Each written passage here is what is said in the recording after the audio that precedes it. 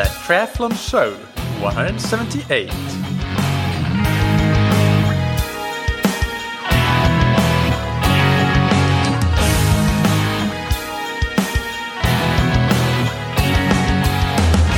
Hey, what's up everybody, and welcome back to another episode of That Triathlon Show, the podcast presented by scientifictriathlon.com. I'm your host Michael, and this episode is a follow-up on last week's interview with Steven Seiler on polarized training. It was episode 177. If you haven't listened to it yet, be sure to do so, and I would recommend doing that before listening to this episode actually. So this is one of those quite rare cases actually when the chronological order of how you listen to these episodes do matter. So go and check that out if you haven't already. But the idea here is to answer a lot of questions that came in both on the Scientific Triathlon Facebook page. I posted before the interview with Steven that I'm taking questions, and a lot of the topics were things that we did discuss during the interview, but there are also a lot of good questions that we didn't have time to cover. And the same thing I also posted on the Trainer Road forum, where I try to be somewhat active at times when I have a little bit of spare time. And that is a really great forum. I highly recommend that you check it out if you're into discussing endurance sports. So there I got even a lot more questions actually than on Facebook. A really good discussion came up there. So I have a lot of questions from the Trainer Road forum as well that we'll get into. And I'll answer these questions. Some of them are directed specifically to Steven, of course. I know a lot about his sort of philosophy and teachings, and I've listened to all the podcasts that he's appeared on. I listened to all of them again in preparation for my interview with him, so I can answer both sort of from his perspective, but also from my perspective, which is similar, but in some cases there are some nuances and differences between those two perspectives.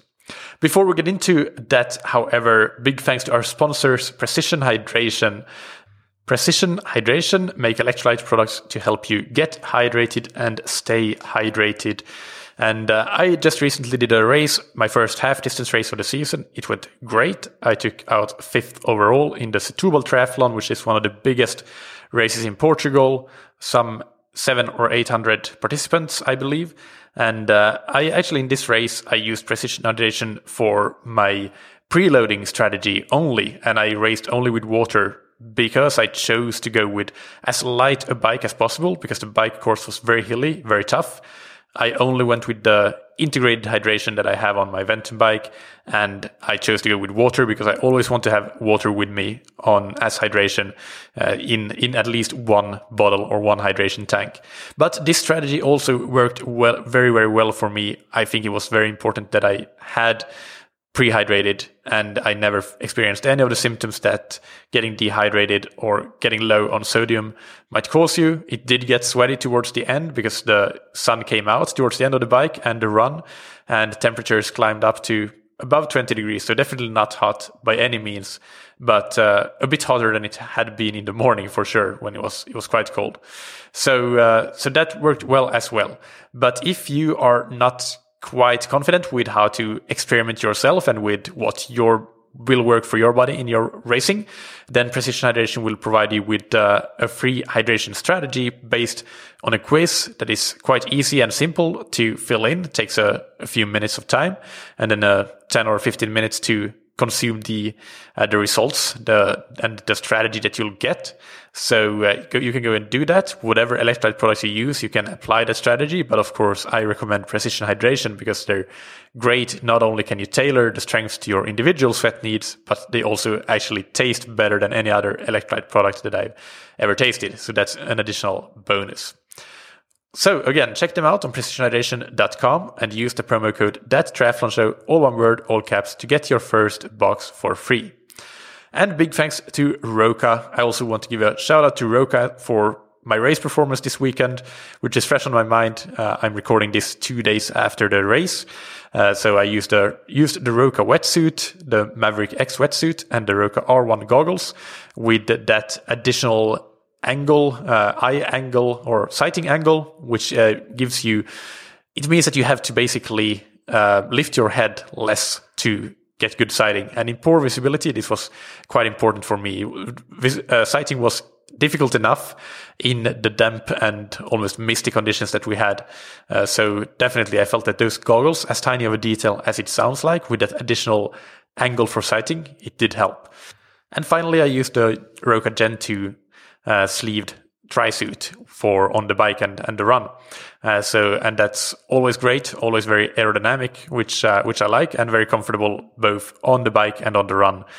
Can be opened at the front, which I did use on the run, even though I did say that it wasn't super hot, but on the run, it's easy enough to overheat anyway. So I took every opportunity to pour water over me as well. Staying cool, basically. So check out all the Roka products on roka.com and take 20% off your entire order with the code TTS all caps.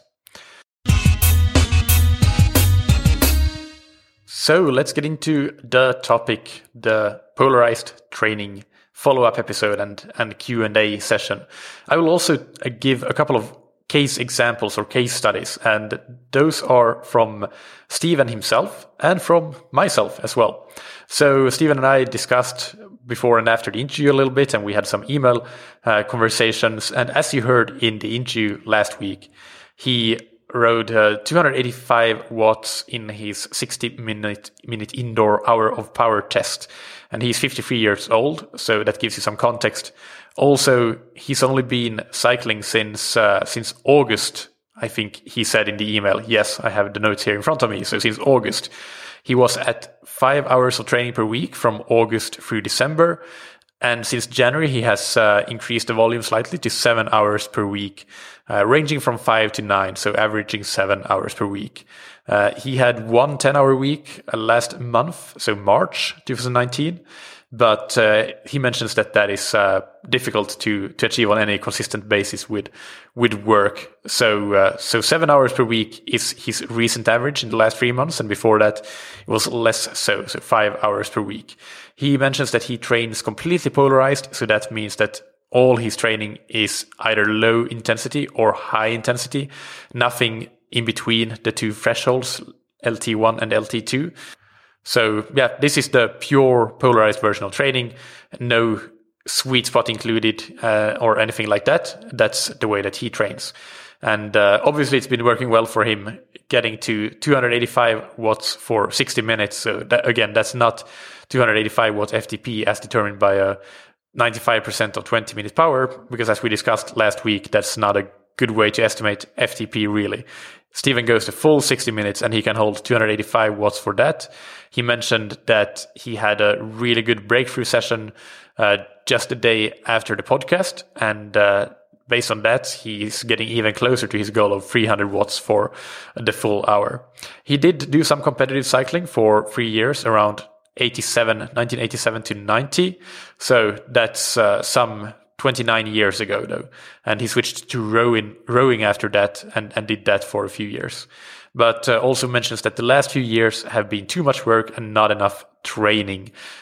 So there you go, on a pretty low volume of training, which is probably lower than many listeners here, and cycling only since August on any consistent basis.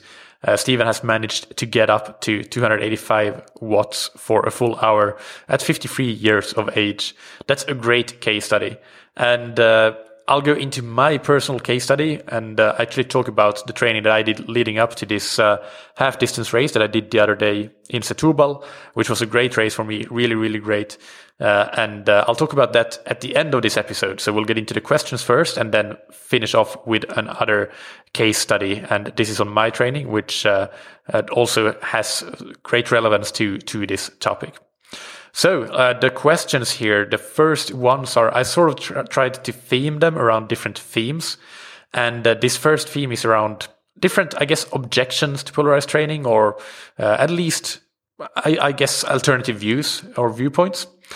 So here's a question from the Trainer Road forum. It's from Shrike, username Shrike. And it's, is there really strong evidence out there that elites avoid certain zones? Shouldn't we rename polarized training to HLIT, so high low intensity training? And Strike mentions that it's probably not as catchy. So this is really great. It's probably my favorite question of all of them, because I think that is really one of the key takeaways for me as well, that it's not so much that you have to be completely polarized, even though Steven trains this way. And as he mentioned in last episode, in the earlier research that they did in the early days, they did find a very polarized approach in, for example, rowers, also to some extent cross-country skiers. But later on, as they started researching more disciplines like cycling and running, they found that also a more pyramidal approach, where part of that high intensity was of a more mid-zone, medium intensity tempo or threshold or sweet spot type of training was present and potentially in a higher quantity than that very high intensity training. So it seems to definitely depend on the goal event and the discipline that we're talking about. And yeah, we can say that there's not, like, as a whole, endurance athletes don't avoid certain zones. But for example, rowers that compete for 6 minutes, Steven mentions they do avoid that mid zone. And track cyclists would be another example, probably. Cross-country skiers, Steven mentioned, they do a lot of high intensity, but it's that kind of zone 4 in a 5-zone model, so just slightly above the second lactate threshold, but not going completely to VO2 max intensity. So it depends on what discipline you're looking at. In terms of triathlon, I would say that no, they do not avoid certain intensities. It is a more pyramidal approach, or at least including both that medium intensity and high intensity training. And the same for many cycling disciplines like road cycling and time trialing would definitely be the case. So it isn't about avoiding certain zones. It's about knowing what you're training for and distributing your high and medium intensity accordingly. But all these athletes in all different disciplines, they do stick to that same amount of, or they do stick to that same concept, I should say, of doing the vast majority of their training at a very, at a low intensity. So that would be 80% or so of sessions, 90% of total training time. So I think you're spot on, and I actually really like that name. Maybe it's not catchy, but I like it because it talks about what I feel is the most important takeaway from the message. It's high, low intensity training. That's really the main message that I want to give with these episodes as well. It's not about avoiding certain zones, but it's about doing most of your training at the appropriate low intensity. It doesn't mean that everything is a recovery ride or recovery run, but it means that you need to know what your zones are and what is low intensity for you. And depending on your discipline, for most triathletes, a pyramidal approach might be actually better than a polarized.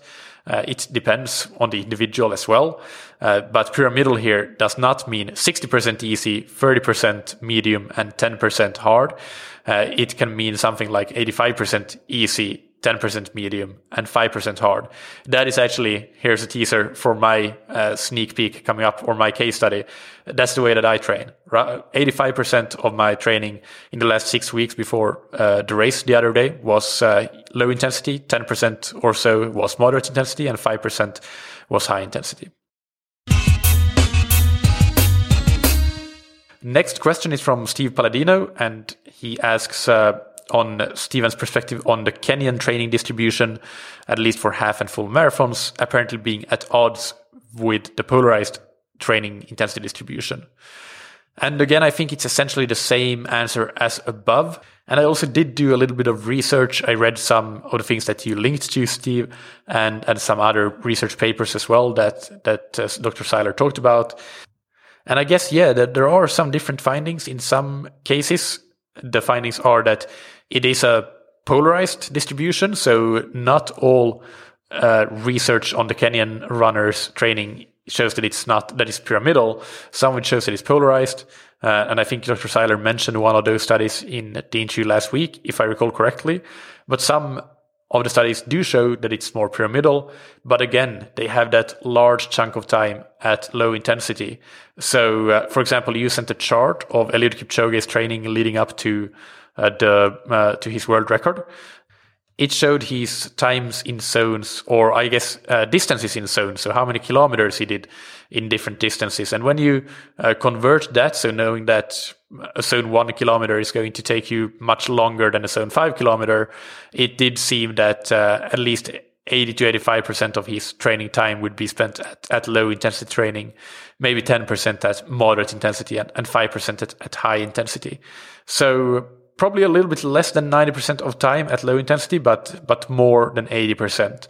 It was just a chart, so difficult to say exactly because I didn't have the raw data. But that definitely goes along the lines of what I was saying before in the previous question, that it's more so that all of these endurance athletes, they adhere to that fact that most of the training, a very large majority of the training, is at low intensity. And then how you distribute the remaining training time between moderate and high, that depends a little bit on the athlete and the discipline and the goal event. Also remember that 90% of time at a low intensity, that is an average. So there will be individual variations around that mark. Some will do 93%, some will do 87 or 85%. That maybe Eliud Kipchoge was around that mark. So to summarize, not at all at odds, considering that the main message is not so much about polarized. I think that there is a bit of a semantics confusion here with polarized training.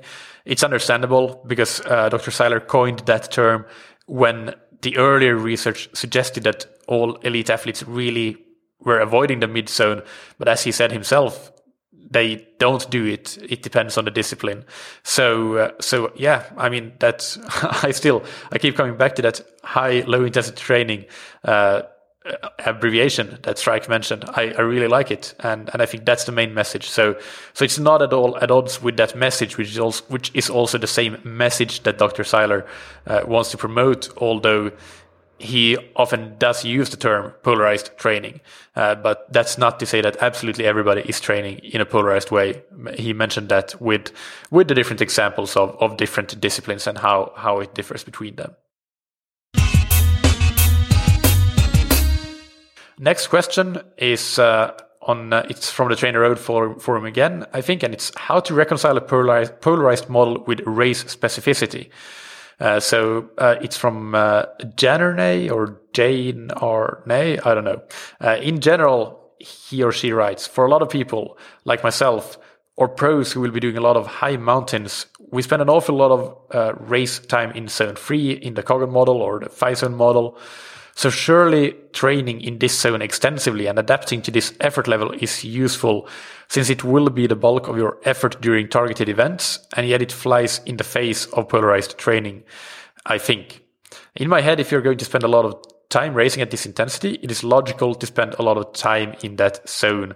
So I would like input to the required volume of this work, as in, is it useful to have prolonged blocks of this kind of race-specific work, like sweet spot training, or does Seiler just mean doing a session every week or two that works on this, treating it as a high-intensity session in the plan?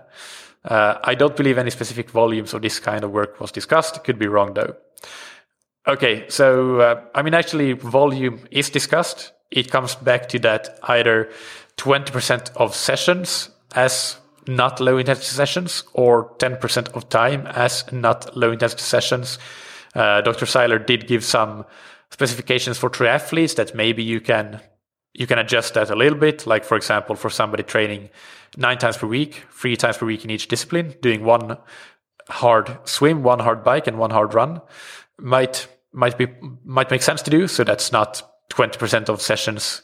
It's a bit more than that, but it gives you an idea of the volume.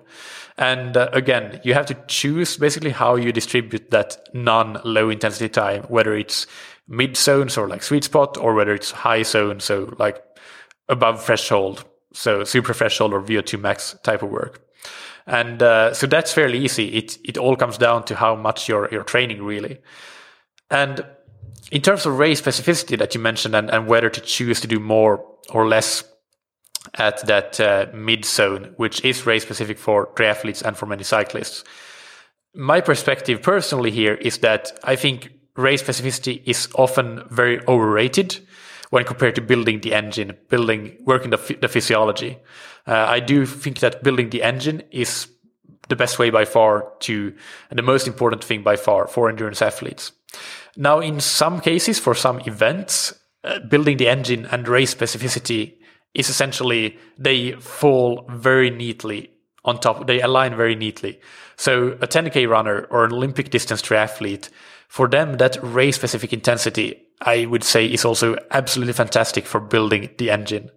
But on the other hand, for an Ironman athlete, it is not. So I would do much more race specific training for an Olympic distance athlete than for an Ironman athlete.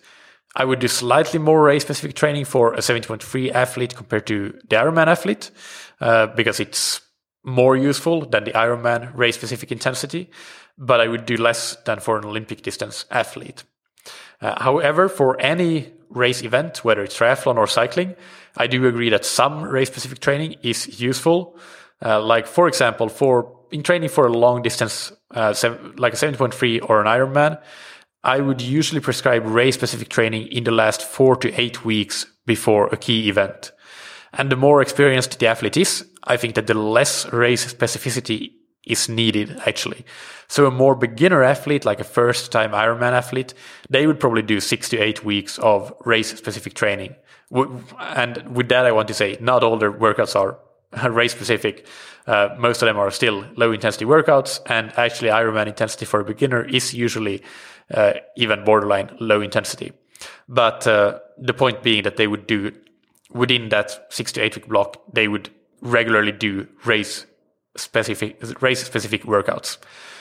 Somebody who is a Kona contender, who is an experienced athlete, they might do just 4 to 6 weeks of that race specific intensity. For a B race, like personally, this race that I did take a week to recover for it or taper for it, or 6 days, I guess. But it's still just preparation for a more important 70.3 that I have coming up in 5 weeks' time. So it was a B race for me, not a C race, but not an A race either. And I did a bit of race specific intensity on the run and a bit on the swim. I did no race specific intensity on the bike. Absolutely none. 0. And I had a really great bike, one of the fastest of the day. So I think that you can do really great without race specific intensity. What I did do a lot of was training right at my threshold. And this is actually something that I'm sort of struggling with. Like, when I'm training right at my threshold, do I classify that as high intensity or moderate intensity? I think by the letter of the law, right at threshold would still be moderate intensity and not high intensity, but it's right there on that edge. So that's, and I also did VO2 max type of sessions. So 2 to 4 minute intervals in that build, but no race specific intensity. So, and I did a great bike, one of my best races that I've done ever. So I think that you don't have to overemphasize race specificity. And as long as you're building that engine, arrive at the starting line very, very fit, then you're going to do well. And yeah, remember that the more experienced you are, the more you can focus on building the engine, or the less you need to emphasize race specificity, I would say, because pacing is generally not going to be an issue. You have built economization at race intensity in previous builds. You don't necessarily need to do as much of it right now. So that's, I guess, those are the main things that I would consider. As for your question of if it flies in the face of polarized training, no, again, it comes down to that terminology. The key message being do enough low intensity training. So you need to not overdo race intensity, because then you will do a lot of moderate intensity. So I hope that answers this question. The next question is from B. Barbera, again on Trainer Road's forum, who asks, which cycling coaches have adopted polarized training? Do those coaches only use polarized training, or do they only apply it to certain phases of the training year? Do those coaches use sweet spot and or tempo training with their athletes? And if yes, during what phase of the training year? So a lot of this was already discussed, and yes, they do use sweet spot tempo training as well. And road cycling and triathlon seem to be among the sports that do use that more pyramidal approach. still doing a lot of that low intensity. So pyramidal here does not mean 60-30-10, but rather 85-10-15. Again, coming back to that previous example. And in terms of periodization, there may be slight changes across a year in terms of that distribution of intensity zones. But those changes are mostly about the distribution of moderate and high intensity. I would say this is my personal perspective on the question, and not something that I know what Stephen would answer. But this is definitely my own personal perspective. I want to make that clear. They might change the distribution of moderate to high intensity depending on the block they're in. And also the other thing being that the easy training becomes even easier closer to race day. And a great study that you can have a look at is called The Road to Gold. I linked to it in the previous episode, and I can link to it again.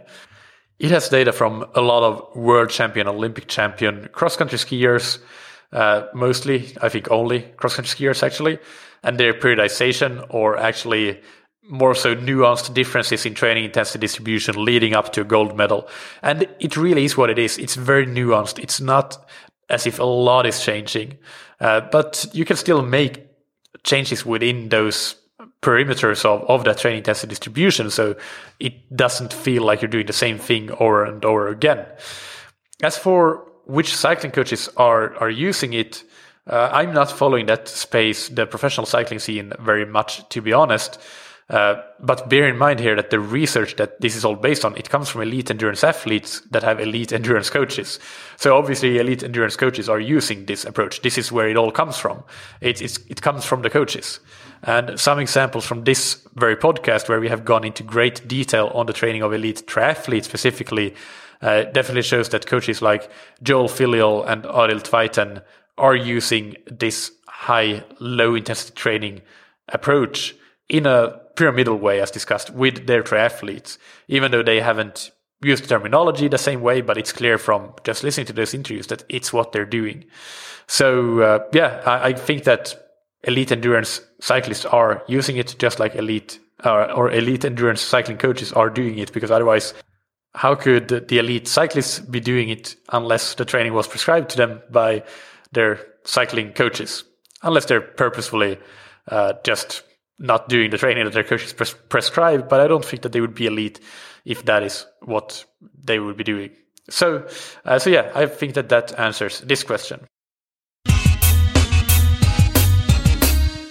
The next one is from Sambo on TrainerRoad's forum again. What evidence is there that a polarized approach is more effective than sweet spot at low volumes, let's say 4 to 7 hours per week? I don't doubt that you can improve following either approach. The question is which is most effective in this specific cage. That is the question. And my answer is that there is some evidence, like a few studies. However, I would agree that for the amateur athletes, we need more and better scientific evidence comparing different approaches directly. And I talked about this on a past Q&A episode, and I think there are some flaws in some of these studies on amateur athletes, for sure. So most of the evidence, I would say, is anecdotal. And I think that it's there. And I'm not talking about strictly adhering to you have to do 90% of your training time easy when you're training 5 or 6 hours per week, let's say, but still following those same principles. Maybe it's 80%, maybe even some weeks it's 75%. That's okay, because maybe the next week is a recovery week where you do 90%. I do think that those boundaries, in my just coaching intuition and experience, they change a little bit. For me, that's how I coach. Maybe athletes would do even better if I was following it more strictly, which I don't. It's just ends up being what it ends up being, but it does follow this principle. As for whether sweet spot is more effective than polarized, well, if we're talking purely polarized in terms of what to do with your non-low intensity training, I think this is quite individual, and again comes back to what event that you're training for and where you are in your training cycle. For those amateur athletes, as I said, I don't know that the evidence is really there for this group in terms of comparing directly sweet spot versus polarized, if you make sure that sweet spot training group also does that large amount of low intensity training. In that case, those studies just haven't been done. So I can't say for sure. I think maybe Dr. Seiler would say that polarized is better than doing that whatever amount of higher intensity that you have at a more moderate intensity. I think that there is definitely a case for looking at what the individual responds to here. So I'm staying quite neutral in terms of this question, and I would say that experiment with both, see what works for you. An interesting related episode here that we'll get into a bit later is the interview that I did with Sebastian Weber, who talked about how VLA max, in addition to VO2 max, is an important variable for endurance performance and improving your threshold power, especially. So if you are somebody who have a naturally high VLA max, then perhaps sweet spot training might be better than that more high intensity training. So individual differences. But individual differences, that's an easy answer to fall back on. So if I were to plan, let's say, a 5-hour training week for a cyclist, and like try to make it as a good general template for a training week, what I would do for that cyclist would be to do a 2-hour ride, low intensity ride, 1.5-hour ride, and that would also be low intensity, and then 50-minute ride, which would include threshold intensity or slightly above threshold intensity. So for example, those famous 4 times 8-minute intervals that Steven Seiler has researched a lot with, I think it's just 2-minute recoveries. So you can do that in 40 minutes or 40 minutes for the main set, and 10 minutes of warm up, and you're done in 50 minutes. And then the last session would be 40 minutes. That takes you to 5 hours exactly. And that would also be an intense session, a VO2 max session with perhaps getting in 20 minutes around VO2 max intensity, or 18 minutes or so. And that would give you 50% or 50 minutes of intensity during that week, during that 5-hour training week. Let's say 30 minutes or 32 minutes of threshold and 18 minutes of sweet spot or VO2 max, sorry. That gives you 17% at moderate or high intensity. So not that far off from the 90%.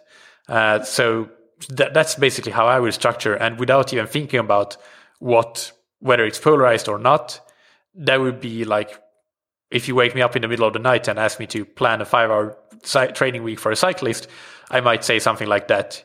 I might not immediately think of that you need to do 50 minutes and 40 minutes to get to 5 hours. But I think that 1 2-hour ride and that 1.5 hour low intensity ride, getting both of those in, that is great for building that longer aerobic endurance, but it's not too long, so you can still fit it in very well. So yeah, that would be an example of how to do this, and it would still give you 2 intense sessions, which is definitely enough. You do not need to do more than 2 intense sessions per week. Absolutely not, no matter how much time you have to train for a single sport. Triathlon is a bit different, but even if you're training 8 times per week on the bike, or 10, let's make it 10 because that's where the original 80-20 comes from, then that 2 times per week is still going to be right there in the sweet spot of how much intensity you should be doing. So I got a bit sidetracked there. It's not exactly answering your question. I guess that the answer is that I don't think personally that there is a definitive answer yet, but I do think that you need to have that adherence to doing a lot of low intensity training, even if you're training at a lower volume, for sure, because otherwise you'll probably run into stagnation, at least, probably not overtraining, but just stagnation. And that's the main issue with not doing enough of that low intensity training. I'm definitely going to be looking into this, like in my own coaching, what seems to be working better in terms of sweet spot versus more polarized. And maybe I'll have an update a bit later on if I find anything that's of interest. Next, we have Augie on the Trainer Road forum who writes, I see massive benefit in all the zone 1, all the low intensity training, so Seiler's zone 1 in the 3-zone model. After reading and listening about polarized training at the start of last season, I started training with a heart rate monitor for the first time, and it's been a real eye-opener about intensity control. I train more consistently and have been generally healthier since I got my easy workouts under control. I definitely think polarized training has been overhyped though. I don't think it scales down to age groupers training 6 to 10 hours a week. I've also listened to plenty of podcast interviews with some of the top triathlon coaches, and I genuinely haven't heard about any of the top athletes training like this. The approach that Joel Filial spoke about in his interview with Michael resonates with me more. All right, so yeah, as mentioned, this is basically going back to the same things that we've been discussing here from the start, that yes, if you talk about strictly polarized, then I would agree with you, but I don't think that that's the message that we should take home. The message is about that low intensity training more so, and especially for these sports like triathlon and road cycling, it's a more pyramidal approach with a large amount of low intensity, but including that moderate intensity as part of your quality sessions that you do. So if you forget about that, I guess, naming convention, then Joel Filial would 100% fall in this same category of how to train effectively, according to the research and the things that Dr. Seiler talked about in last week's episode. So that's my opinion, and you can go back and re-listen to it, and I think that you'll find the same. As for overhyped, yeah, I think it comes down to that naming convention, and I do agree that the idea of avoiding certain intensities, I'm looking at this from a triathlon perspective. I'm not knowledgeable about rowing or track cycling or middle distance running or speed skating or any of these short events and how to train optimally for them, so I can't talk from that perspective. But from a triathlon perspective, the idea of avoiding certain intensities, which is what in the media has become a bit popularized, even though Seiler doesn't really promote that himself and his research doesn't support that either. That is, it is hype, I guess you could call it. And to me, I think that in triathlon, in road cycling, in road running, from the 5K and up, the 5K is a very aerobic endurance event. I think that the idea of avoiding certain intensities, it doesn't really sit well with how I think that is the most effective to train. But doing that large amount of low intensity training, it does, and it makes sense. And it's a naming convention that has caused any hype that we may have, which I can see how you're looking at it that way. But if you look past that naming convention, then I don't think that it's hype. I think it's just basic, and it's not new. Like, look at what Arthur Lydiard did. And if you remember Joel Filial's interview, his recommended resources were the old books by Arthur Lydiard. And he's perhaps the godfather of this way of training, not polarized per se, but doing that large amount of low intensity training, having even his 800 meter, 1500 meter runners do 150, 160, maybe 180 kilometer running weeks, something crazy like that, if I recall correctly. So it's not new, it's not hype, but the naming convention may be a bit unfortunate since it doesn't really have to be polarized. It depends on the context, but it does have to have that large low intensity base. As for, again, the age group question, whether it scales down to 6 to 10 hours of training per week, I mean, I think first of all, you shouldn't get too hung up on any magical percentage like 90% or 80%. It can shift around those a little bit. It shouldn't shift around those too much though, like doing too much more intensity. But I think that if you train less, like if you have a very low volume, then sure, you could do a little bit more intensity proportionally, and it could work. So I don't think that you have to get too hung up on that, but definitely keep an eye on it for sure. And I think it scales down much better than anything scales up, actually. So that's an important thing to consider, that research done in elite athletes, if you find an intervention that works, or you find retrospectively that something has worked in elite athletes, then it is very likely that the same thing also works for athletes that are less elite than those athletes.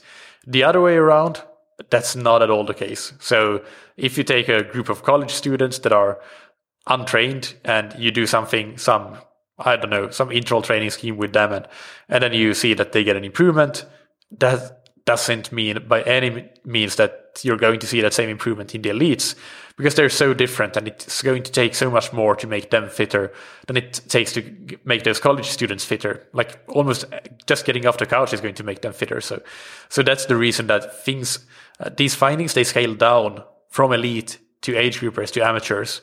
but they don't scale up in the same way. So I think that that's something that is also the difference between elites and amateurs can be over exaggerated at times. And I don't think that that's necessarily a good perspective either. I think that there are many more similarities between how elites and amateurs should be training than there are differences, for sure. So if you find yourself training with, 60% of your training time at low intensity, which is way off that 90% that is the, recommended target, then that is going to be too big of a difference for sure to be effective, especially long term. When I've been calculating my own training intensity distributions, I've seen certain periods in the past, not this side of the year, but in the past, that I've seen as low as 70% of my training at low intensity. And actually, in some cases, I've had pretty good results short term, like good improvements short term. And but in some cases, it's been too much long term. I've had some overtraining issues or overreaching issues, as I talked about before. And in some cases in the past, I also think that even though I didn't have those same issues, I probably still did, although I haven't calculated it. I still did that same sort of distribution, like 70% to 80% at low intensity. And I think in hindsight that I probably did too much, and I could have gotten more improvements if I, during those periods, had been doing more low intensity training and less high intensity training. So that is, again, just a personal example. So let's switch gears a little bit and talk about hard and easy workouts. First, hard workouts. This question is from Strike again. How intense should intense days be? So some people brag around about how hard the hard days really are. And this is not consistent with what Seiler has said in some podcasts and according to the philosophy that a block of training like months and years is more important than a single interval session. So my answer to this question is that yes, exactly. It's not consistent that you have to like really kill yourself. That's what Dr. Seiler said in this interview as well. If you go back and listen to it, so they have found that being around at 90% of maximum heart rate is really beneficial, and collecting minutes, accumulating minutes at that intensity. Again, coming back to that example, which is just an example, it's not a magical formula, but it's something that they have researched. The 4x8 minute workout, it tends to end up around that 90% max heart rate on average. And in those studies that they have done, they have also measured the RPE, the rating of perceived exertion of the athletes, and it's not all out. It's not as hard as some even harder sessions like 4x4 minutes at a higher intensity. So it is very hard, don't get me wrong, but I think this is another common misconception of polarized training, along with that you should avoid certain zones. This misconception is that you have to go absolutely all out, balls to the walls in your hard workouts. And that's just not the case. And moving on to my own interpretation and opinion and perspective is that you should go hard, and sometimes very, very hard, but never puke hard, like really, almost never, I should say, puke hard, like really raising the workout. You should almost always feel like there's a little left in the tank. And personally, I've been using this more so this year in 2019 than previously. And it's worked great for me. I'm putting less pressure on myself to always do better in a workout than I've done before. And I'm fitter than ever. I recover faster. And this is one of the most important changes that I've made since becoming self-coached again, that now I'm not racing as much. Not myself, but also I'm training alone more. I'm not training very much with a group. And with a group, what often ended up happening, especially in swim workouts and track workouts on the run, they all ended up being puke hard. Like I could do nothing more at the end of those workouts. And I don't think that was beneficial at all. So yeah, I think that they should be hard and even very hard, but not puke hard, not all out. So, and finally, your point there with that the bigger blocks of training being more important than single sessions. 100%. That is so true. And that is another very important takeaway. Look at the big picture. Next question on hard workouts is from Arnaud Deli, I think. And he asks, what for Dr. Seiler are the best free training sessions for swing biking and running? Well, there are no magical sessions, but the concept that he prescribes a lot is to accumulate minutes at a high intensity, but at an intensity that allows you to get in 30 to 40 minutes at a consistent high output. So this usually ends up being that 90% of heart rate max as an average. If you compare this to your threshold power or threshold pace, it would be probably around threshold or a little bit faster than threshold, but not at VO2 max. So again, that 4 times 8 minute workout is a perfect example. In Seiler's research, they had 2-minute recoveries. I actually do a lot of 4 times 8s myself. I tend to take 4-minute recoveries, and I think that works fine, even better for me. I don't think that 2 minutes would be better at all for me. I like the 4 times 8 with 4-minute recoveries. That's my preference. In terms of pace, doing these kinds of workouts at your 10K race pace, if you're like a sub 45-minute 10K runner especially, and if you're a slower runner than that, then maybe you're between your 5 and 10K race pace or something like that would be like a good intensity to try to accumulate that 30 to 40 minutes of intensity at. Next question is from Webby Rex on the Trainer Road forum, I think, who asks how to combine weight training with the high intensity training recommended. Does weight training count in the high intensity quota? And to answer that question first, well, I have no idea actually what Steven would say on this. So this is completely my personal perspective. But for me, it's neither high nor low intensity training. It is training. I count it in the amount of hours that I train per week, but I don't categorize it in, it doesn't affect the amount of low intensity or high intensity training that I'm doing. And actually, when I calculate my training intensity distributions, so I should clarify, I do calculate it in my training hours. So if I say that I have done a 22-hour training week, that would usually include a little bit of strength training. But when I say that I've done 85% of my training at a low intensity, that is 85% of my swim, bike, and run training only. So I calculate my percentages based on my endurance activities and not my strength training. So that's what I do. In terms of structuring it in your weekly plan, I do try to keep strength training away from my easiest days because I want to make sure that those easiest days remain truly easy. The other question from WebRex is, what is Dr. Seiler's opinion on the efficacy of micro intervals? For example, 30 seconds on, 15 seconds off times 10, instead of, for example, solid blocks of 8 minutes. Well, based on some of the things that we discussed in last week's interview and that I just mentioned with the, for example, 4 times 8 minutes intervals, accumulating minutes, I think I can safely say, without having asked directly, that Steven prefers those solid blocks of training. But that doesn't necessarily mean that he's against micro intervals. I don't know what his opinion is on those at all. I think personally that micro intervals can be highly useful, but it depends on the context and the objective. For more information on that, I recommend that you listen to my interviews with Professor Paul Larsen on the science and application of high-intensity interval training. We have 1, 2, 3 parts, and you can, I don't remember the episode numbers, but you can probably Google Paul Larsen Scientific Triathlon, and you should find all of them. So if I remember, I'll put them in the show notes as well. He has great information on how microintervals can be very beneficial in both those interviews, but also in the Science and Application of Interval Training book and the course, both of which I'm consuming at the moment, actually.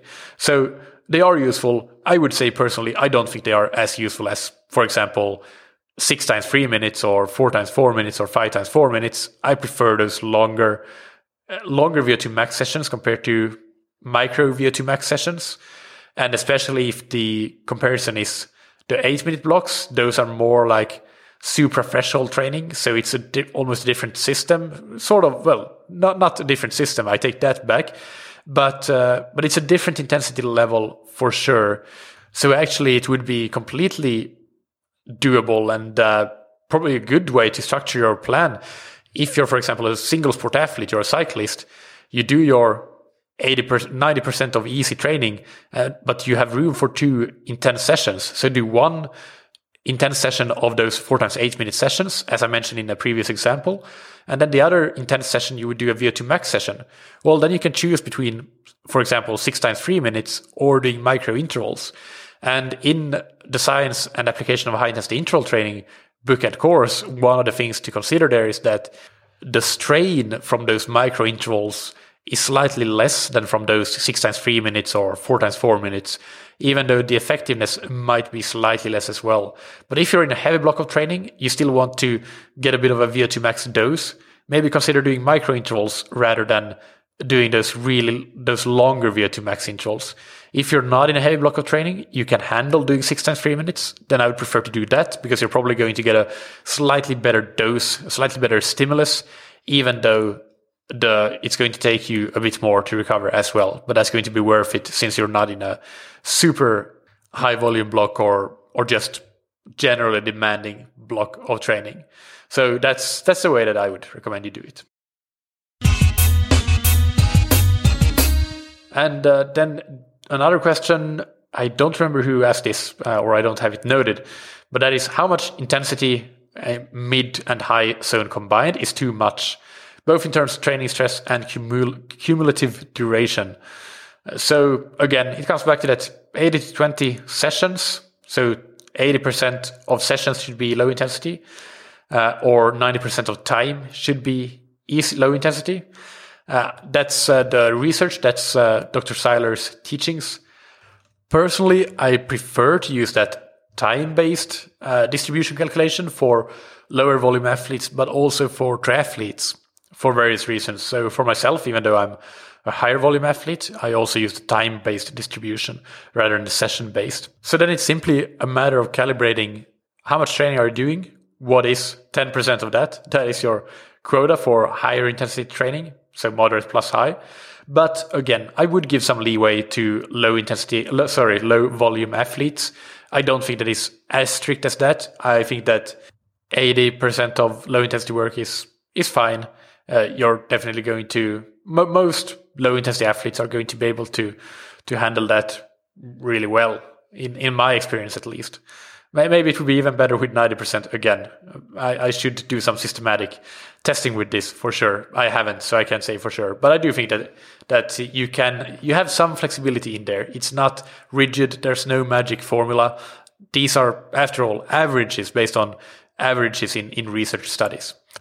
To answer your question on acute and as well as long-term limits for intensity, I think that in the short crash blocks, you can definitely get away with doing more higher intensity, like doing 70% low intensity or something like that. And then you take an easy block of training to recover and adapt to that stimulus. So that would be like an intensity camp in that way. So that I think works acutely, but you definitely don't want to do that for too long. And it's always better to err on the side of caution than going overboard and getting overtrained, because you lose so much more if you cross over to the wrong side of the tracks, so to say. So do be careful with those crash blocks if you do them. But I think that the longer the perspective you look at, like looking over months of training and years, then the longer the perspective, the more it becomes important to have enough low intensity training. So when you look back at your month, you should already see that it's converging towards that nice high low intensity training approach, and especially so when you look at a block of several months or an entire season. All right, so another theme of questions we have here is around easy workouts. And this first one is, which would be preferable, 1 4-hour ride on the weekend or 2 times 3-hour rides back to back on the weekend? And why is this? So this I can only answer for myself, not for Dr. Seiler, but my opinion is absolutely 2 times 3 hours, no questions about it. 3 hours is already a good duration. So getting in an extra hours and do 4 hours, that is great, of course. But the upside of doing 2 3-hour workouts, getting in 50% more total volume, 6 hours rather than 4 hours, that makes it a simple question to me to choose the 2 times 3 hour option. This is, I'm assuming, from a cycling perspective, not triathlon, because for triathletes, you would, of course, have to consider the swim and the run as well. But from a pure cycling perspective, definitely go with that 2 times 3 hours. The next question is from Anthony Lane, who writes, is the aerobic work that makes up the low volume, low intensity training always the same? For example, is it always to do a 2 to 4 hour ride at your low intensity heart rate, or does that vary from week to week? Again, this is my perspective.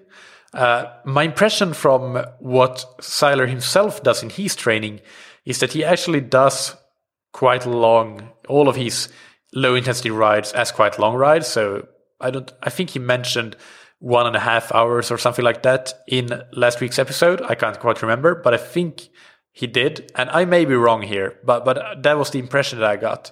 So take this with a grain of salt. In any case, my personal perspective is that I do mix the low intensity work into 3 different categories of workouts. So we have recovery workouts, and then we have easy endurance. So in a 5-zone system, those would be, I would typically write something like zone 1/zone 2. It's sort of like the athlete's choice. And then the final category would be LT1, or extensive endurance. And that would be training that is done more at the upper end of that low intensity, so around that first lactate threshold or the aerobic threshold. And that wouldn't necessarily be the entire session. But for example, in the marathon training block, we might do a workout like a 2.5 hour run with 1.5 hours at LT1 heart rate. So right at that upper end of the low intensity zone. And then there would maybe be sandwiched between 2 30-minute blocks that would be lower intensity. So very easy, very, very easy intensity. And the duration of these workouts would differ. So you can have something as short as a 20-minute run, or maybe a 30-minute ride for the recovery segment. And you could have something as long as a 4 or 5 hour ride for the easy endurance or LT1 type of workouts. They serve different purposes to some extent, but all of them serve ultimately also to the purpose of building that strong aerobic base through just frequency of training and consistent training volume, building biological durability and fatigue resistance. So this is my perspective. I don't think that you have to do only 1.5 hour rides, or even 1 hour rides, or 2 hour rides. I think that a 45-minute easy ride has its place. In fact, the majority of my rides in the build up to my race the other day was probably a very boring, very easy 1 hour easy ride that I typically did around, I think, 150 watts. And I did them at something like 100 beats per minute, especially in the later parts of that training build when I got really fit. And that is in contrast to when I would do something like 4 times 8 minutes or 4 times 9 minutes I did, and various workouts like that at or slightly above or slightly below my second threshold. In those workouts, I would be around maybe 150 beats per minute. So a lot, significantly lower heart rate as well then. And those would be done around, depending on if I was indoors, 280 to 290 watts, and outdoors 300 to 310 watts or something like that. So it's a massive range there, both in heart rate and power between those hard and those easy workouts. But those easy workouts, they add up. They add up. So that's the take-home message there. Okay, we're approaching an hour here, and I'm going to take one question from one more category. And this is specifically questions, although we have touched upon this quite a lot already. But this is the category that I named time-crunched age groupers. And there are a lot of questions in this category. I'm going to pick one for now. And this one is from Xaba Tsapanos, who writes, does a polarized approach differ for age groupers having 7 to 12 hours per week to train? Do they need more intensity, more easy, or the same percentages? So from Steven Seiler's perspective, the answer would probably be it's the same. And he's a great example of that himself. And he's done a lot of work with amateur athletes. In their lab, they see a lot of people. They do a lot of research. And I would definitely consider him an authority on the subject. So I would trust his opinion. My personal perspective and experience, which again is not necessarily the right one, is that it would be almost the same, but I would have some flexibility there. So I would give a little bit more leeway for a higher percentage at high intensity for lower volume athletes, and the lower the volume, the more leeway I would give. So for 12 hours, I would give very little leeway at all. But for 7 hours, I would definitely consider doing 80% low intensity instead of 90%. That would, in the way that I've been coaching, it would be totally fine. But I would, as I said, I would be very curious to see what happens if I systematically try to change this and see what happens if we really stick to 90%. It would be quite interesting. So maybe I'll do that. And again, maybe I'll report back on those results. Again, personally, I'm around that 85%, but I do train a lot. I train 20 hours or so per week. The swim skews the results a little bit because both the bike is probably right around 90% low intensity. The run is maybe 87% low intensity, and the swim is where it's like 79 or 80% low intensity. So perhaps I should do more low intensity swimming or less high intensity. Who knows? The swim is incidentally the discipline that went the worst for me in my race. So I guess this wraps up for the questions for today, because there are so many that I could be here for another hour and I have a lot of coaching to do. So I actually need to start to wrap up this episode. I promised to give that report of my own race, and I will do that in my training, I should say, leading up to the race.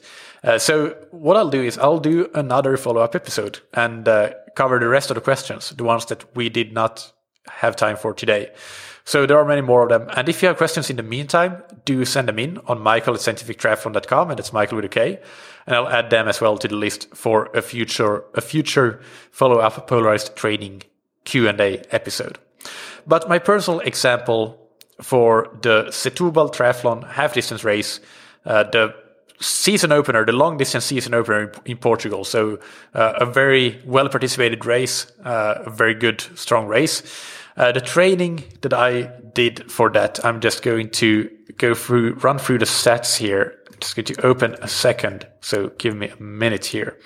So I have here, I was sick in late February for 10, 12 days. So the first week I'm including here is the first full week that I was back to normal training. And that was the week starting the 4th of March. And then the last week that I'm including is the week starting the 2nd of... No, sorry, this is wrong. They're starting the 8th of April. And that was the race week. So I include in that week, in the other weeks, the preceding weeks, I include races as well in the calculations. But in race week, I only include Monday through Saturday. So only the training, not the race itself. So basically we have a 6 week block of training here, minus 1 day, minus race day. So it's 41 days of training for me that we're looking at. And I've been calculating the times in zones for this block. I haven't been calculating the sessions, but a typical week for me would be 45 swims, and 2 of them would be intense swims. One would typically be a VO2 max type of swim. So for example, 12 times 100, 8 times 150 on 2-to-1 work to rest ratio.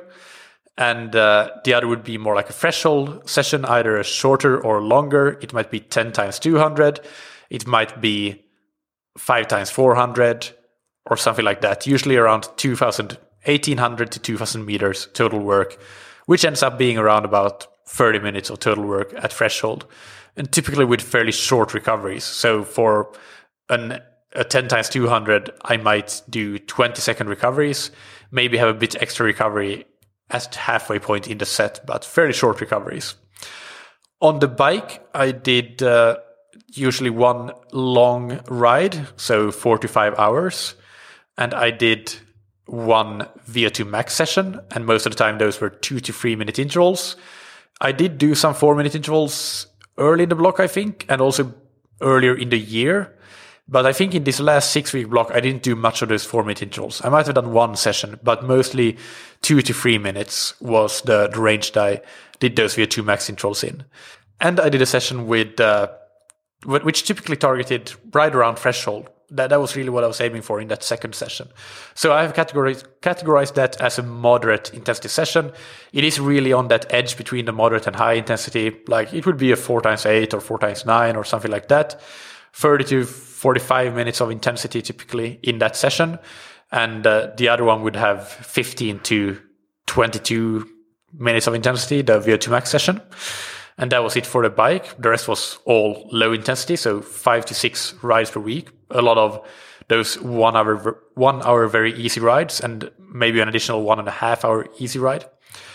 And then finally, for the run, for the beginning of the block, I did only one, again, those times of slightly above threshold in this case on the run. 4x8 minutes was a bread and butter. I did some 3x10 minutes, and that was probably right around threshold. I did 3x11, those types of like trying to get, again, 30 to 40 minutes of work. I did a long run that was 1:45 to 2 hours long. I ran six times per week, almost all weeks, I want to say. And I did do brick runs, but I never did intense brick runs. I only did brick runs to save some time. So it was all easy collecting minutes at a low intensity. In weeks 3 and 2 out from the race, so not the race week, but the 2 weeks before that, I added a second intense run to my week. So in addition to that typical threshold run, I would add a tempo run. So that would be 30 minutes continuous running at slightly above. It would be basically my open half marathon race pace, I want to say. So that would be the typical weekly structure. Now, if we look at my intensity distributions, just looking at the numbers here. So for the swim, across those 6 weeks, I had 79% at low intensity, 14% at moderate intensity, including those threshold workouts, and 7% of high intensity, including high intensity. For the swim here, by the way, I have converted the distance into time. I estimate that low intensity is 10% slower than moderate intensity is moderate intensity is 10% faster than low intensity, and high intensity is 15% faster than low intensity. So that way I can calculate based on distance what my actual time distribution is. For the bike, I did 87% of my work at low intensity, 10% at moderate intensity, and only 3% at a high intensity. And so very pyramidal there. And for the run, I did 83% at a low intensity, 11% at a moderate, and 6% at a high intensity. Because I did do some of those, because those threshold workouts on the run were actually slightly above threshold, whereas on the bike, I did target right at threshold. Even though it's not specific as that, it's not as if some switch magically turns on. I just know intuitively that I was working relatively slightly harder in those run workouts. The intensity was slightly higher compared to the bike workouts. So that's why I made the distinction there, that the bike was really moderate intensity, and the run 4x8 minutes was high intensity. I also know based on my paces that I did in those run intervals that I couldn't hold that for 1 hour, but I know that for the bike FTP work that I did, I could hold it probably for around 1 hour if I did a very steady effort. So in total, when you sum up all of my work, I did 84% at a low intensity, 11% at a moderate intensity, and 5% at high intensity. So again, high, low intensity training, but with a pyramidal approach that works well for triathlon. And in the weeks, as in differences between weeks, I have some weeks that are 88% at, for example, at low intensity, so slightly more, and some weeks that are as little as 79% as low intensity. And that was actually a race week. So I did 2 tune-up races, and I also included them in the calculations here. When I did races, I did 1 duathlon and 1 Olympic triathlon. And that meant that those weeks, an intense run and an intense bike was skipped instead. So the races worked as workouts. So, but still that made the distribution be a bit different than normal because I also trained a bit less. So that means that the variation there was around 10%. Like one week I can have 88% low intensity, and the other week 79%. And in terms of high intensity, my lowest high intensity week was only 1%, and my highest was 7%. My lowest moderate intensity was 8%, and I did that 3 of those 6 weeks. My highest moderate intensity was when I did that Olympic race, which is all at moderate intensity, basically. So then I did 20% of my training at moderate intensity. So there you go. That's an example of my training and the race. It went brilliant. My swim was okay. I was 36 overall out of 700 something participants. I was 7th after the bike and ended 5th after the run. I had a breakthrough run. I ran 1:20:40 something. So that was actually very close to my 1:19 half marathon PB from an open half marathon. So that felt great. The bike was also excellent. It was one of the fastest bikes of the day on a very tough course. It was low 230s and 255 normalized power at a weight of 67 or 68 kilograms. So fairly good watts per kg there. So on a difficult course to hold a high power and normalized power, because even though you hold very high power on those hills and some of the flats, there is a lot of coasting there as well. So it's quite stochastic. So not really your typical half Ironman course. So I was very happy with the results, and this training has been working really well for me. Again, it's very different to how I trained last year. Now I'm self-coached. It feels more sustainable. I'm doing more low intensity, less high intensity. And the high intensity that I do more pyramidal training now. So less, especially in the run, I do less VO2 max type of work, even though I do it, but it's not those track intervals with a squad that really kill me. Again, it comes back to that, how to do the hard workouts. I haven't done a single puke workout, I think, in this build. I've done a few that were very, very hard, but I could have gone on a couple more minutes in the last interval, maybe. So I've never felt as knackered as I did last year in some of those workouts, especially those group swims and group runs. So this concept has been working really well for me personally. It's not necessarily the recipe for everybody, but I think that the high-low intensity training concept that came up as a suggestion for a term in that first question, which I loved so much, that is really brilliant. And I think that's the main takeaway from this episode. So I hope that you enjoyed this. You can find the show notes as usual on thattriathlonshow.com. And remember, send in questions because I will do a follow-up. There were some questions here in terms of beginner athletes, older athletes, what else? More time crunch age grouper questions, periodization questions, and differences between disciplines and distances. Some questions around VLA max and the concepts talked about with Sebastian Weber, etc. that I haven't got to yet. So I will do another follow-up episode in the future, maybe even next week. I don't quite know yet, so we'll see. But send in your questions and I'll add them as well to the list to answer. Let me know what you think, and I really hope that you found this episode useful. Do stay subscribed to the show, no matter what you do, because there are new episodes coming out every Monday and Thursday, and you don't want to miss them. There are plenty of great guests coming on, including, for example, in a not very distant future, Sebastian Weber is coming back on. He has more exciting topics to talk about that you will surely be excited about. So that's a little teaser for you. Stay subscribed so you don't miss anything. Don't ignore the Q&A episodes either, because even though they are specific questions posted by specific listeners, I choose questions that are relevant for a large amount of listeners. And I try to make the answers general as well as specific, if you know what I mean, so that everybody can get takeaways from them. So those are really valuable episodes to listen to as well. Subscribe so you don't miss anything. And if you're a long-time listener, please leave a rating and review. That really means a lot to me if you can do that. Somebody who did that, and thank you so much for this, is B. Walters 009, who writes, excellent professional podcast with a star lineup of guests, 5 stars. I just got back into triathlon after a 7-year hiatus and needed a place to start. I stumbled across this in my search and have listened to the last 50 episodes without stopping. Michael is articulate and asks the right questions to the experts he brings to the show.